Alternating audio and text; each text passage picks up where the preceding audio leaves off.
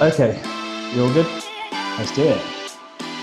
Hello and welcome to the B2C Lead Generation Podcast. Today, myself and Simon are just going to have a quick conversation to try and answer a simple question about lead generation and to offer some ideas and tips you can hopefully implement in your own work. We hope you find it of value.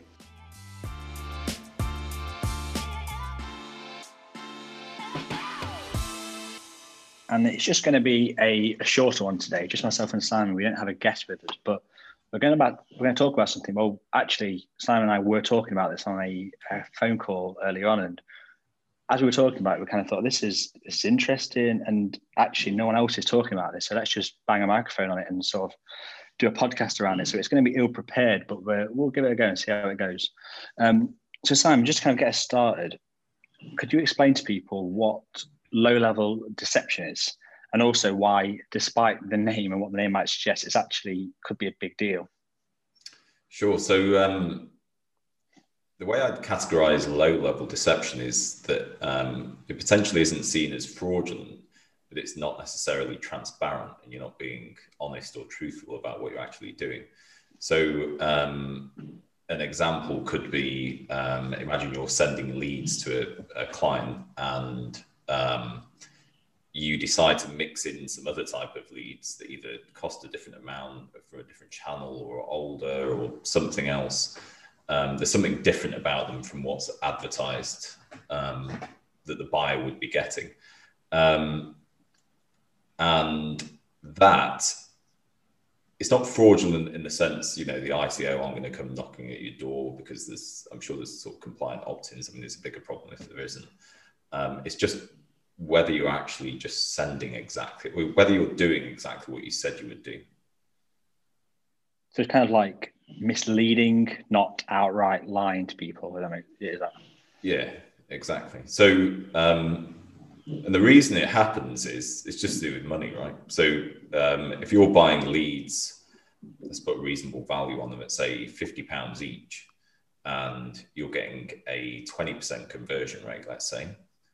If I then suddenly put 10% of those leads in a different type, or it's older or something else, and you get a different conversion rate on those, so let's say it's half at 10%, the buyer of the leads, you would think, would say, well, I want to pay a different amount for these, or I don't want them, or it could be they'll pay the same amount and just agree to do it.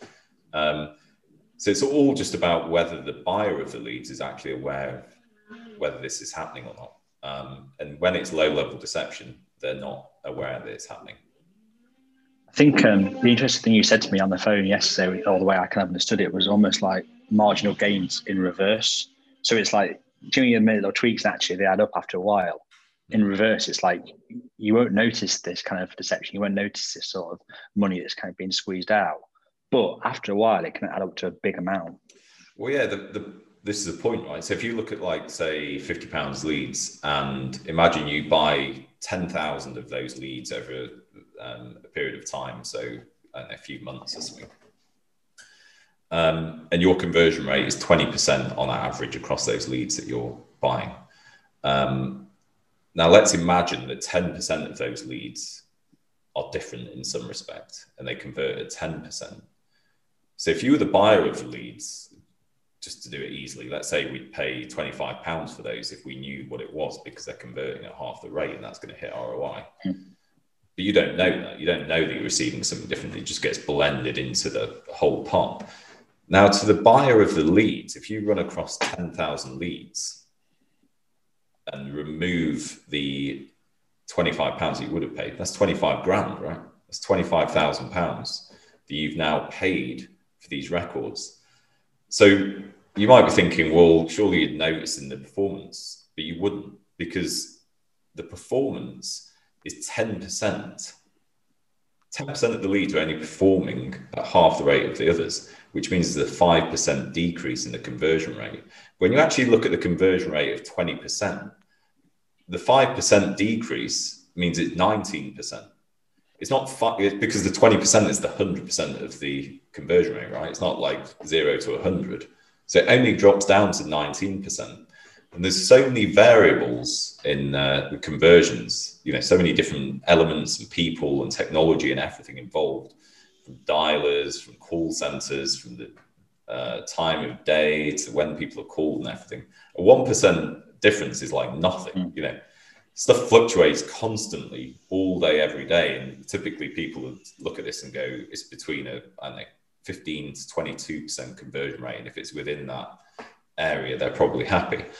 So you can easily carry out low-level deception by feeding leads in, and no one would ever know, ever. It'd never get found out. I mean, I think that's almost proves the point, really. It's kind of hard to keep track of those numbers as you're going over them, but I think that's almost the issue, isn't it? It's sort of like it's very difficult to identify this kind of thing because it's such a small thing. Like it wouldn't be apparently, it wouldn't be obvious immediately to people, but it's only when you look in depth you actually identify. And you were sort of saying that yesterday that you had like a first-hand experience of this, or can you explain what that was, just without giving too much away?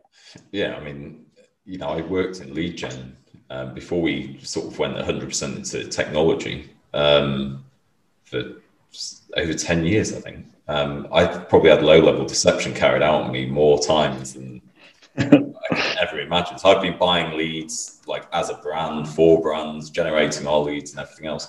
Yeah, I mean, one of the biggest ones that we caught, so I've caught a few of them, was a brand that we were working with who were working with an agency in the middle.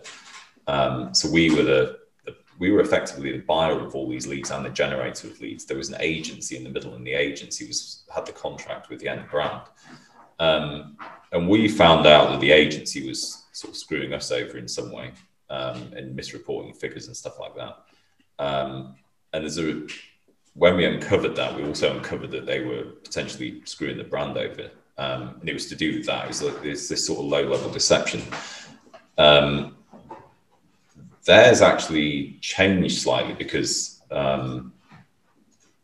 it became more of a fraud type thing because they started adulterating elements of data. It was to do with opt-in times and dates. And that's how we realized at the time that we can start sort of stopping low-level deception from being something which is, like, oh, it's just a little bit cheeky, or it's something everyone does, to if you actually carry on carrying it out, it becomes fraud, which is, we set a rule in Datable, which is if a lead comes in and it has a certain opt-in time and date, we'll only accept it if it's within a certain period of time of it being generated. Which means that if you were going to do stuff like take older data and try and feed it into us, you'd have to adulterate the data in order to be able to do it. And that becomes something else.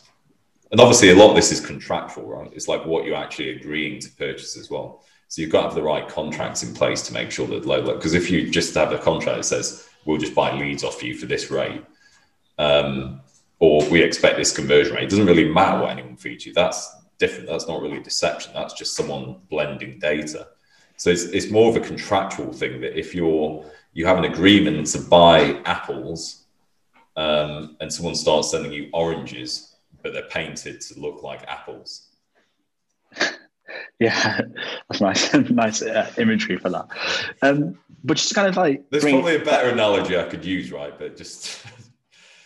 Fruit. All these podcasts are off the cuffs, which is why there's so many ums and ahs in them. So, exactly. And that's what we said with this one. We almost had this conversation on the phone, and then we just kind of thought, and I thought I've never actually really considered this before. I've never heard anyone else talking about it. So let's talk about it because no one else is. I think that's always interesting. But just to kind of bring things back around, which is what I always do, and try and think about people listening and how they may benefit from this. So you talked about the time one there and kind of the opt-in thing. For brands or lead buyers who are buying leads worried that they may be susceptible to this, and we'll use that particular one as an example, but obviously there are loads more, but we'll use this one. How do brands protect themselves against this, do you think?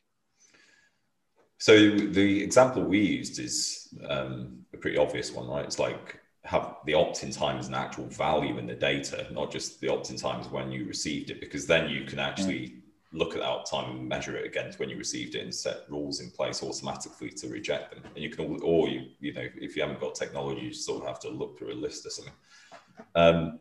That's one type of low-level deception. I mean, there could be other types, which is, I think another thing that we mentioned on the call is we had a client a few years ago now who asked us to bake into the system. They were buying traffic from people, and they said, can you just automatically reject 20% of everything? So we said, like, why? And they said, because we just don't want to pay for 20% of it. So we were like, what, is there something wrong with the data? They were, no, the stuff that's something wrong with, we don't want to pay for that. So we want to remove, you know, bots, fraudulent data, Mickey Mouse records. But then anything that's then legit, we don't want to pay for 20% of it. So I was like, why? They said, because it just doesn't fit in our financials. So I was like, well, I don't know if we sort of could bake that in, really, to be honest with you. It's just something we're going to have to sort out. They actually ended up leaving over it. I mean, you know, we wouldn't bake in a sort of deception. So the point is, this isn't just on a buyer side. I mean, I guess they're buying traffic, but it's also on like a publisher side. So this sort of low-level deception can affect everyone. And it can be difficult to stop. I mean, you know, you need technology, you need contracts in place. Ultimately, you need trust and transparency. I mean, that's really what it comes down to.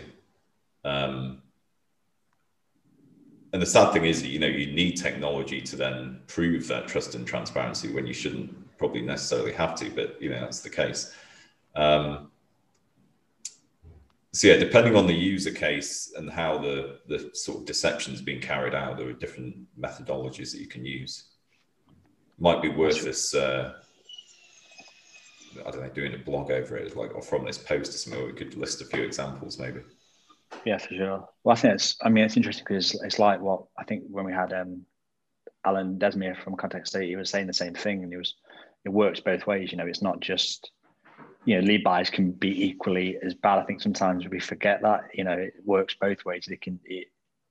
People can be deceptive on both sides, and the lead generator and the lead seller needs protection too, which is really interesting. But well, yeah, sorry, just on that thing. So there was an example on the podcast that we did with Alan with the landing page, if you remember, where people talking about doctoring the landing page that you actually send and it not being the real landing page. So I think their motivation was the fear that whoever they were sending their leads to would just copy their page and launch their own lead gen. I mean, it's just, that can happen. There's nothing you can do about it other than have contractual things in place, which means, you know, you're not going to do it. But if someone decides to run their own lead gen, what you're going to do, landing pages, you know, you can create them fairly easily and people copy them, but you know, you have sort of copyrights and stuff in place. But it literally all comes down to trust and transparency. That's the only way you can run lead gen. Yeah, for sure. Okay, well, I think we've sort of covered that. I think we could go into the other types of low-level deception, but I think the key message we wanted to get across there was it gets missed, you know, and people don't talk about it. I mean, it's the first time we talk about fraud all the time, but this low-level thing, it's almost like it's not outright lying. It's withholding the truth almost. It's that kind of thing, and I think that's what makes it interesting. Yeah, I think what's interesting about it is that if you were in any other industry, maybe this happens in all industries. I mean, you know, we know lead gen and marketing and sales, so we talk about it in that. But it's organized to some degree. It's a deception, and it's highly beneficial to the people carrying out the deception. Now, when you think of it like that, like you name something to me that sounds like, I mean, to me, it sounds like organized crime. That's like almost what it is, you know, where it's like this persistent, constant, organized deception where someone's creaming off the top. And it's one of the things about lead gen, stuff like this is, I wouldn't say it's accepted, but it's, you know, I know about it because I've seen it and, you know, I know it happens. And And it comes back to this thing of people seeing data like tiddlywinks. Like it's not they forget that they're real people, but it becomes no longer these leads of real people, and they're sort of just snippets of information you can make money from and sort of do what you want, because it doesn't really matter as long as it benefits you. And that's part of the issue. It's the biggest part of the issue, I would say. Cool. Well, yeah. See, this is just a phone call we had, and we thought let's do a blog about it. Let's do a podcast about it because it was interesting. But low level deception. Yeah. If you something you made aware of. It's quite a cool name, isn't it? Low level deception. Obviously, it's not a cool name as in what's happening, but it sounds, I don't know. I don't even mean. Yeah. I hope it's a phrase we've coined. We need to look it up and see what. Can we trademark that? I don't know if we can. But yeah, like, as you said the other day, I was like, yeah, actually, Norway talks about it, and it can have. The name suggests you shouldn't be that concerned about it. Low level, it's fine, but actually, it can have a big impact if it goes on unchecked for long enough. So yeah, I thought it was worth us discussing that and bring attention to it, and maybe we'll do it again and we'll look at different ways in a future podcast. Definitely. Cool. Thanks for listening to the B2C Lead Generation Podcast, the show for serious lead generators. Be sure to hit subscribe to hear more from those at the very cutting edge of the lead gen world.